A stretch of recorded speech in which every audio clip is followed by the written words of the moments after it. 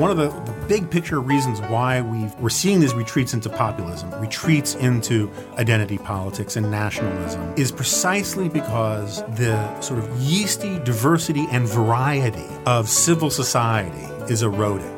Hi, you're listening to the Keeping It Civil podcast, a production of the School of Civic and Economic Thought and Leadership at Arizona State University. I'm your host, Duncan Mensch. In this podcast, I'm going to be interviewing speakers that our school brings to campus. The point of our speaker series and of the podcast is to host a civil exchange of divergent views on important political, civic, and social issues in American life. The series invites both liberal, progressive, and conservative voices, which we feel are important for the advancement of civic and liberal education today. Today's episode will continue with part 2 of my interview with Jonah Goldberg, originally recorded in mid-September. If you missed part 1, make sure to download it first. Otherwise, I'm sure you're going to be kind of confused. I hope you enjoy it.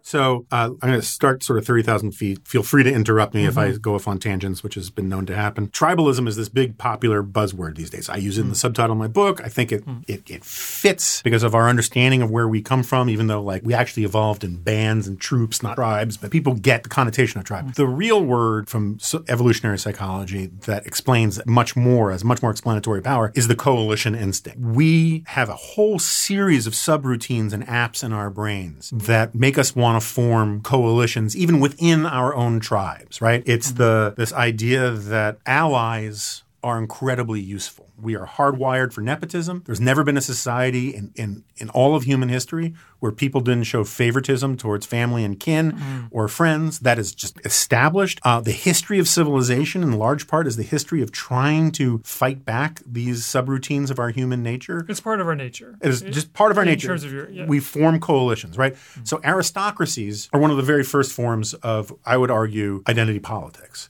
And the very first forms of manifestations of a new form of the coalition instinct in a new environment, right? So originally, aristocracy only meant rule of the best. But very quickly, aristocrats, nobility, invented the concept of noble birth, that certain bloodlines were simply better than other people, right? And so and it happens in China, it happens in Greece, it happens in Rome, this idea that simply by accident of birth, some people are just better than other people. That's identity politics, where you ascribe yourself to a category rather than be judged on your own merit. So even though a drooling idiot son of an earl is dumber than the average serf, he is born of noble blood and he's better. And so my point is, that's not just identity politics, it's also trade unions, guilds, academia, tenure, universities are full of people who, and this is something I get a lot from Schumpeter, but who use the tools that they have to promote their own self-interest against other coalitions. And one of the great disasters, I think, in America was not that the new left types or the conflict school types got into academia, but that they were allowed to completely take over academia and pull up the drawbridge. I mean, let's go back to that for a minute, because I think it does actually relate to, the argument of your book. It was actually the genuine liberalism, I think I would argue, and please tell me where you disagree, that allowed for that to happen. So they said, we are open to new viewpoints. So when the new left stormed, college dean offices all throughout the late 60s, and they demanded certain things, and oftentimes they made very specific demands for specific programs, right? People caved. And then when they came into these departments and they made more demands, and even though the demands kept escalating, many of these people, for lack of a better phrase, we'll call them vital center liberals, they did not see what was coming. Is that, I mean... I think that's exactly right. Is that fair to say? Of course, it's a generalization, but I think it's exactly right. I think that's exactly right. But why haven't they when it became obvious what was happening, and I'm not sure when we could chart that, let's say maybe mid-2000s, or is that too late? Is that too early? I don't know. But let's just... You know more about higher education than I do. Just for the sake of argument, let's just use that as a date. Why is it that once they saw that it was happening, there isn't more of a push for genuine intellectual diversity? And isn't that maybe part of how we would get some of the things that you're arguing for in the book, this genuine gratitude, even if, I'll use myself as an example, even if I'm teaching a class on the history, intellectual history or political thought, and I don't even agree with your assessment that it's a miracle, but I'm not saying I do or I don't. I'm just saying for the sake of argument. But regardless, as long as if I'm teaching my class and I present both the consensus school and the conflict school, that would have a better chance of imbuing the students, at least some of them, or maybe even a lot of them, with a sense of gratitude, at least the idea that there's something very unique about about their culture that they should understand before they condemn it? Is this something that we can rebuild? I hear you talk about many different things in the book. But I think, well, look, I'm trying to do my part in this regard, right? And I think, look, it's a very complex phenomenon. Part of my argument, and I think you're absolutely right, that it was the openness of liberalism that invited these people in and left them ill-equipped to know where to draw lines, right? Because it is a natural part of human nature. It's the iron law of oligarchy, to use your position and power to bring in allies and then lock out opponents. And that is a story of all sorts of institutions, right? My former colleague John O'Sullivan coined O'Sullivan's Law, which said that any institution that is not expressly conservative becomes liberal over time. And he was talking about things like the Ford Foundation and the Rockefeller Foundation. What did he call it? O'Sullivan's Law, right? Because what happens is that, and so one of the reasons why that phenomenon I think is true and why I think it happens in higher education, but also in K through 12, is that the people who are actually interested in teaching, for the most part, are psychologically oriented towards these sort of conflict school narratives. I try to tell maybe openness and tolerance as their strongest traits, or no, I just think it's one of the reasons why progressives tend to dominate in professions like journalism and education and social work, is that there is something that appeals to that mindset, which I think speaks well of them, to a large extent. I'm not trying to criticize anybody, but look, the point I was trying to make is that I have one kid. I can afford to send my kid to private school in Washington because the public schools aren't all that great. So I have school choice. My kid still gets this stuff, gets the Howard Zinn stuff, right? Every parent of kids who go to a private school in Washington I know gets all of the sort of Zinnian history of America.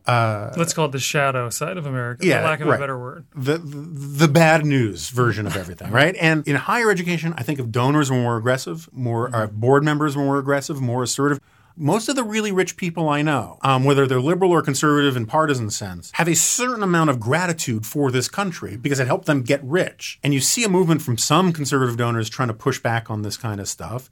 Some of it is ham-fisted. Some of it's very good. It's sort of a case-by-case basis.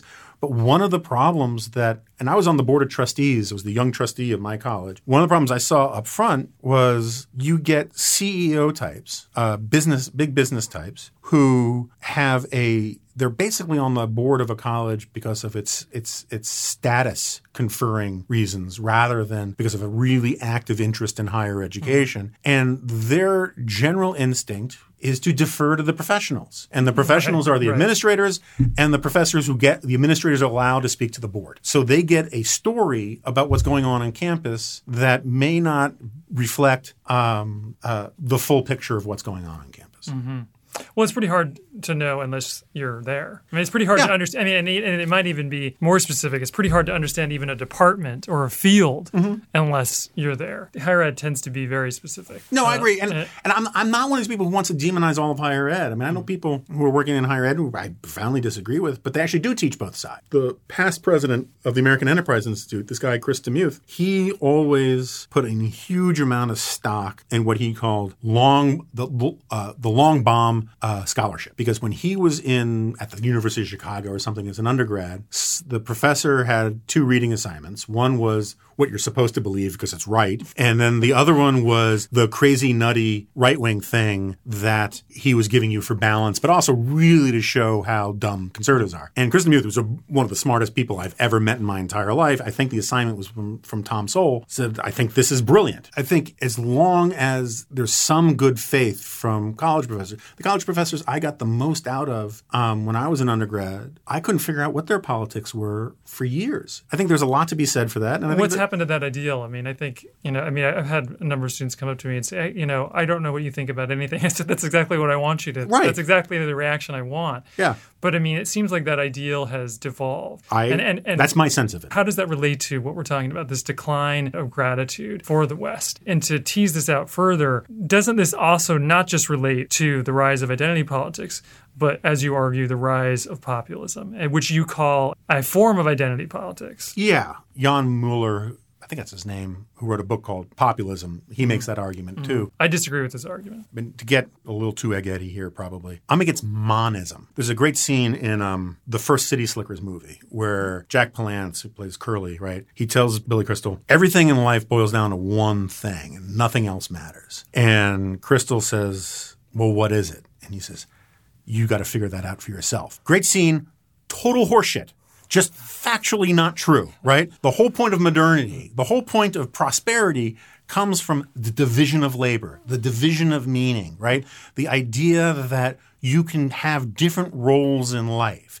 If I dedicated my entire life to just my devotion to my wife, I would be really annoying to my wife. I would not provide for my child. I would not have a fulfilling life. There is no one thing in any aspect of your life that you should give 100% of yourself to. I think that one of the big picture reasons why we're seeing these retreats into populism, retreats into identity politics and nationalism, is precisely because the sort of yeasty diversity and variety of civil society is eroding. And a lot of it has to do with the deterioration of organized religion, the breakdown of the family. And a lot of it has to do with large economic forces that have caused a lot of America to be hollowed out in terms of having both a vertical and horizontal economy. And so the problem is that we're all hardwired to want meaning. We're all hardwired with what Robert Nisbet calls a quest for community, a sense of belonging. What gives us true happiness and satisfaction in life is to want to be needed, and needed by our families,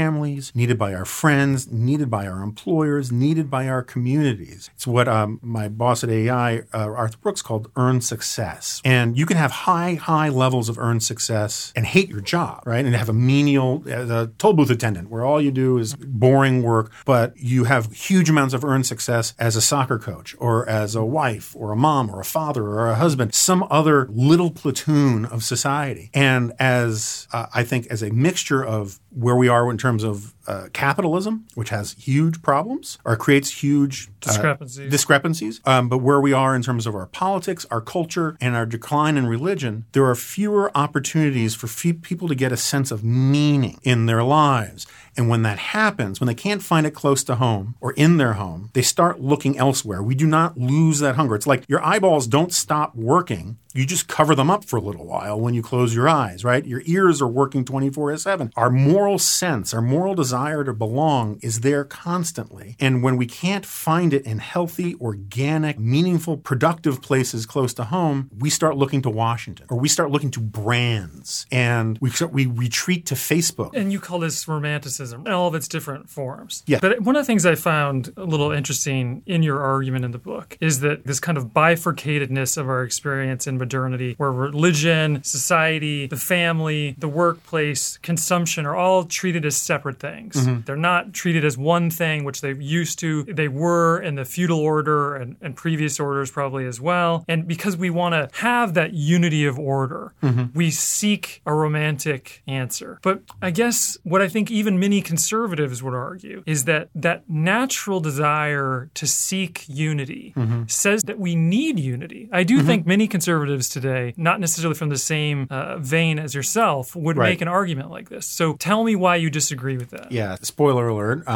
Towards the end of the book, I say one of the great calamities or challenges that the West faces, and this is another place where I would disagree with Pinker, is that we've lost the concept of being God-fearing. You know, if the old sort of Hallmark card thing about good character being what you do when nobody else is watching, when you believe that God is watching you, it has a tendency to focus your mind towards good behavior. We've now indulged sort of the romantic tide, which values self-expression over self-discipline, right? That's the mm-hmm. inherent tension in the mm-hmm. Enlightenment. So I have no problem. In fact, I would agree entirely with conservatives who say we need that sense of unity. Mm. We need that big picture sense of belonging to something.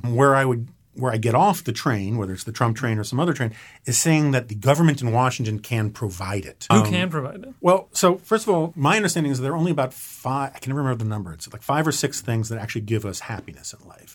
I can never pronounce the Greek, eudaimonia. Anyway, it's not just sort of giddy joy, mm-hmm. right? It's deep satisfaction. Mm-hmm. And it's faith, family, experiences, right? Experiences are much more important than things, which is one thing I try to tell young people is if you have money to spend, buying cool things, the high wears off really quickly. Mm. Buying cool experiences the memories stay with you forever.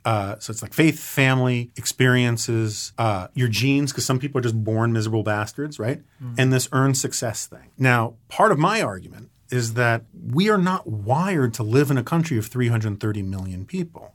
we're not even wired to live in a community of 3 million people. There's this thing, Dunbar's number, which says that we only can truly know about 150 to 200 people. Didn't Plato believe any society over 100,000 there was no way to preserve social good? There's also Rousseau, who I have big problems with Rousseau, but I think he was brilliant. He didn't think any of his stuff would work in a community larger than Geneva. And the founding fathers really understood this problem. They studied Rome really closely, and they built a structure that tried to keep power at the most local level possible, because that's where people live. And so I think the sources of meaning have to be, and belonging, right? It's not just meaning, it's belonging. This feeling that you'd be missed if you were gone. You can't get that in a country of 330 million people, unless you're John McCain or John Updike or something like that. And to use somebody like Edmund Burke's terms, the little platoons, these civil institutions, these voluntary institutions like the church, like the community group, fraternal organizations, for lack of a better word. It's not necessarily fraternal in the sense that we'd use it today. There's no way for those to maybe function in a healthy way in a society this large, this interconnected. Am I getting you right? Yeah, no, that's right. And so what happens is, getting back to the Romanticism, is that when there aren't these opportunities to have healthy outlets for feeling like you belong to something, where you're valued for your physical presence and the things that you are doing, you retreat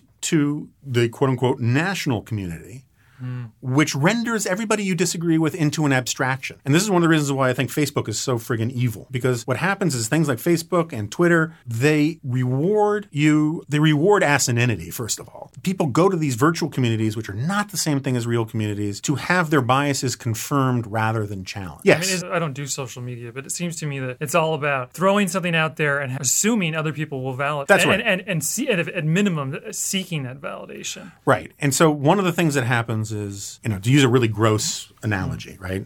Stipulate that it's gross. In the 1930s, if you were a pedophile, it's really hard to get to know another pedophile, right? I mean, it's a hard conversation to start. Yeah. You know what I'm into, right? And so you were by nature atomized and excluded. And it was very difficult to fall in. And it was good that you were excluded. Yes, it's very good. I'm picking something that I think most of us can agree deserves social stigma. One of the things that the internet does is, it doesn't matter how crazy, weird, grotesque, bigoted your view is, you're about 3 mouse clicks away from finding validation for it.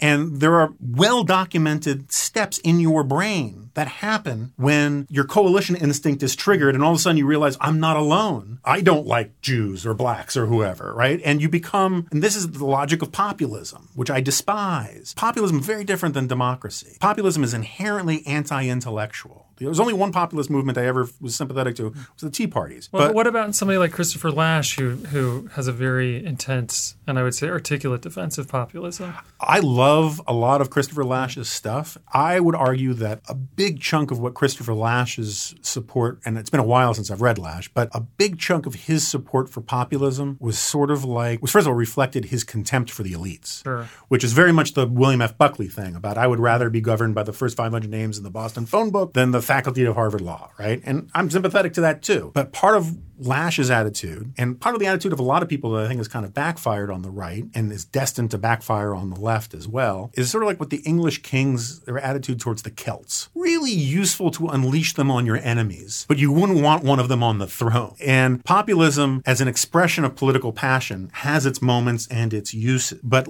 I'm a big believer that all poisons are determined by the dose, right? So a little populism is okay. A little nationalism is essential to creating a sense of solidarity, to creating a sense of belongingness, that there are many countries like mine, but mine is special, right? A certain amount of attachment. I love Thanksgiving. It's the most nationalist holiday. It's about it's a covenant with God, and it's about soil, right? I mean, it's not, I love Thanksgiving. There are no presents, there's no commercialism. But you take too much, so a little nationalism, a little populism, it's like salt. It brings out the flavor in the meal. Brings it all the flavors together. A little too much, it ruins the flavor. Way too much, it's literally poisonous. Because I'm not a monist. I think all things are bad taken to extremes. Elitism, bad taken to even to flesh out your argument, though, so a little bit of identity politics, useful, right? Yeah. A little bit is useful. A too much? Song, yes. Right. Yeah. And same for populism, a little bit. Same for basically any ideology, even. Almost any ideology. Almost. Yeah. Okay. I mean, within and how much Nazism you want, But yeah, but I think that's right, is that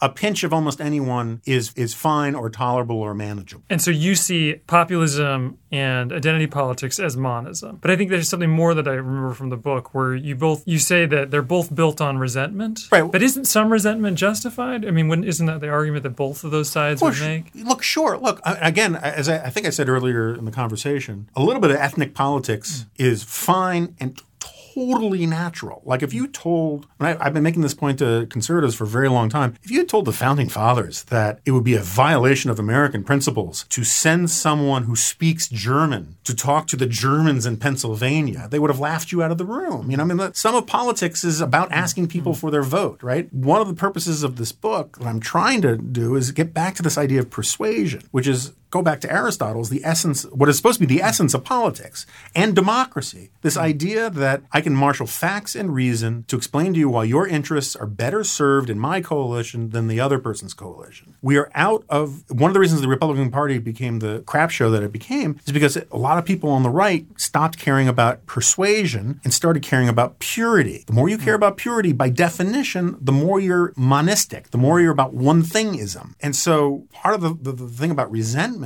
that comes up is that populism historically is, technically populism simply means peopleism, the populi, the people. From the word populist. Right. Everywhere where populism is a thing, it manifests itself really as just some of the people. And when populism really goes off the rails is when it says that only the members of the crowd or the group that are calling themselves the populists, their morality, their arguments are all situational and contextual to them, and that nothing that is inconvenient to them matters. That's why William Jennings Bryan has this great line where he says, "The people of Nebraska are for free silver, therefore I am for free silver. I will look up the arguments later." That's the essence of tribalism, right? I mean, these people are part of my tribe. If they're for it, I'm for it. That's right. Going back to your earlier argument, I mean, you could probably make a very similar argument with many of the ethnic identity activist crowd. I represent my group. Right. And if you disagree with me, you're against my whole group. Often people claim to speak for their entire group. And then, there's not an acknowledgement often that they don't. I mean, I come from an ex-Mormon background, which is a pretty select group of people. Sure. You could narrow that down to not a very large group. Claiming that I represent that entire group gets me a certain degree of power, but is it really accurate? No, I think it's repugnant. I mean, I get it as a matter of political rhetoric, right? We just went through, when we're recording this, the Kavanaugh hearings, and you had all of these people who had a very specific political agenda claiming to speak for all women. That's falsifiable very quickly. The same way that Donald Trump constantly makes it sound like he's speaking for all Americans when he's really speaking for at best, plurality, if not just a straight up minority of Americans, right? He's speaking for his base. The idea that if you walk into a room and you see someone has a different color skin than you do, that you therefore know everything you need to know about them is bigoted. It's one of these classic conflict school, if we're going to use that phrase, BS arguments where racism is now meant to mean power relations between white people and minorities. I'm perfectly willing to give up the word racism and give it to them. Here's your, let me appease you and give you the word racism. We still need a word for the bigotry involved. Well, but wait a minute, though. I mean, remember in your book, you said something specifically, though, I think it was referencing somebody else, where you said, if we allow language to be very loose, then we've lost everything. If we allow words to not mean specific things. All right, that's fair. So Maybe I'll take it back. But my only point is that the conflict school can take ownership of the word racism and define it in this very academic, specialized way. It doesn't mean that if Sarah Jeong from the New York Times speaks about all white people as if they all agree on everything or that they all need to be eliminated, that doesn't make it right. That doesn't make it good. I am entirely in favor of conceding the point that bigoted rhetoric about black people is worse than bigoted rhetoric about Dutch people or Mormon people or whatever. But I mean, is that fair? I mean, isn't it bigoted rhetoric?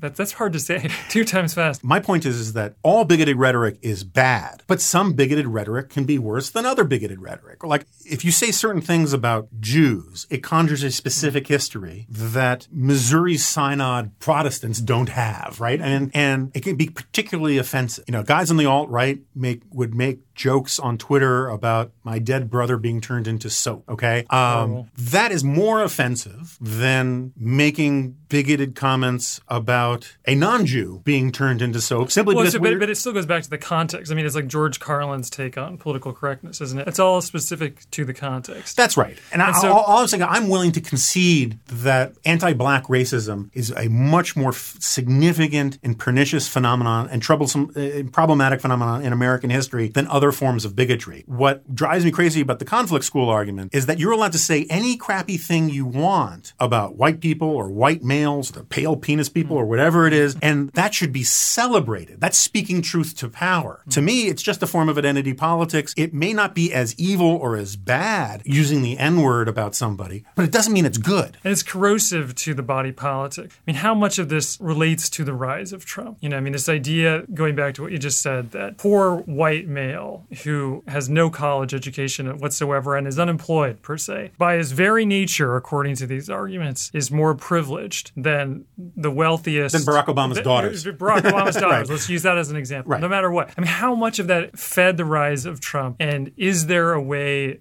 for people of all sides to try and get out of this just vicious, corrosive, my side has more of a beef and more legitimate resentment than yours? I will invoke a very prominent progressive academic, Sherry Berman. She wrote a wonderful piece. I don't know if this podcast will have show notes for The Guardian a couple weeks ago. You can find it about how calling people racist, emphasizing racial differences, has the tendency of making people more racist. The rhetoric that has come out of a lot of the left over the last 30 years, and not just the hard left, the academic left, but also, political consultants and politicians, about how we're all supposed to celebrate white people will be a minority, right? This demographic transition will be a majority-minority country, which doesn't terrify me personally, but watch MSNBC for a month. You will find plenty of examples of people saying how wonderful it's going to be when white people are no longer privileged, when white traditions are no longer dominant, when white this, white that, when they go by the wayside. That kind of rhetoric triggers their coalition instinct to think of themselves as white. And to protect their interests. And to protect their interests as they see it. And because really the worst people in our politics are the people who are talking about white interests. They're the only ones who are going to be listened to. And so you get this thing where, and the data on this is pretty settled, is that the people who saw being white as essential to their identity, their one thingism, were wildly disproportionately more likely to vote for Donald Trump. Donald Trump triggered a lot of that in our electorate. And what triggers that stuff is things like whiteness studies, right? All this loose talk about white supremacy, all this stuff on Twitter and other places where, yes, all white people are racist. When you talk about white people, I grew up, the idea that I saw myself primarily as a white person, the idea that I would ever begin a sentence as a white person, I think, and whenever I make this point to a lot of left-wingers, they'll say, that's because that's part of your privilege. Well, here, and this is actually relates to a lot of the work I'm doing as a scholar. The idea that you can refer to white culture as one thing is insane. Is incredibly offensive, actually. Yeah. And a whitewashing, to use an appropriate word. The idea that Jews, Italians, Irish were considered white when they first came here is just ahistorical, right? And that only people of color, quote unquote, have received some kind of maltreatment, and that there wasn't conflict in between all of those groups. That's right. All of that has been washed away. But is there a path, though, a way to try and pacify these kind of conflicts, to try and come back to the vital center? Is there a way? Well, what I'm trying to do, and I get no credit for it from the left, and I get an enormous amount of grief from it from parts of the right, is actually to put away a lot of the silliness that has taken over parts of the sort of the shout show right, and actually try to make arguments, people on their own terms on the other side. I'm a big fan of the British political philosopher Michael Oakeshott, and he thinks all politics is supposed to be a conversation. And I think the more we can encourage this notion of conversation, which is not lecturing, which is not shouting, it is this iterative, interactive thing where the best conversations involve both listening and talking and going organically where they'd lead you. It's what democracy is based on. If you go back to Tocqueville, it's what civilization is based on. And it's in short supply. And I think just to focus on one upside, one of the great things about this golden dawn of podcasts is I think an enormous number of people are retreating from the nastiness and the vitriol and the shouting that takes place on cable news and on talk radio, wants actually to hear conversations or at least hear arguments that lay something out. And I think that is a really healthy sign. It's a small part of it. But I've always argued that the fight for liberty is a door-to-door fight. It starts in your own backyard, and it's always going to be about baby steps. And if there's one theme in the book that informs all of it, is that every generation has to do it because we are only one generation from going back in the jungle where the identity politics of the tribe was all there was. Jonah Goldberg, thanks for being part of this conversation. You've been quite a mensch. It was fun. Thank you so much. Yeah. You've been listening to Keeping It Civil, a production of the School of Civic and Economic Thought and Leadership at Arizona State University. Production by Duncan Mensch and Ty Fishkin. Special thanks to Nakai Salcido, and a great many thanks to Paul Carisse for making this project possible. Please check back next week for my interview with Mark Lilla. If you'd like to check out our courses or programs, please go to scetl at asu.edu. Thanks for listening.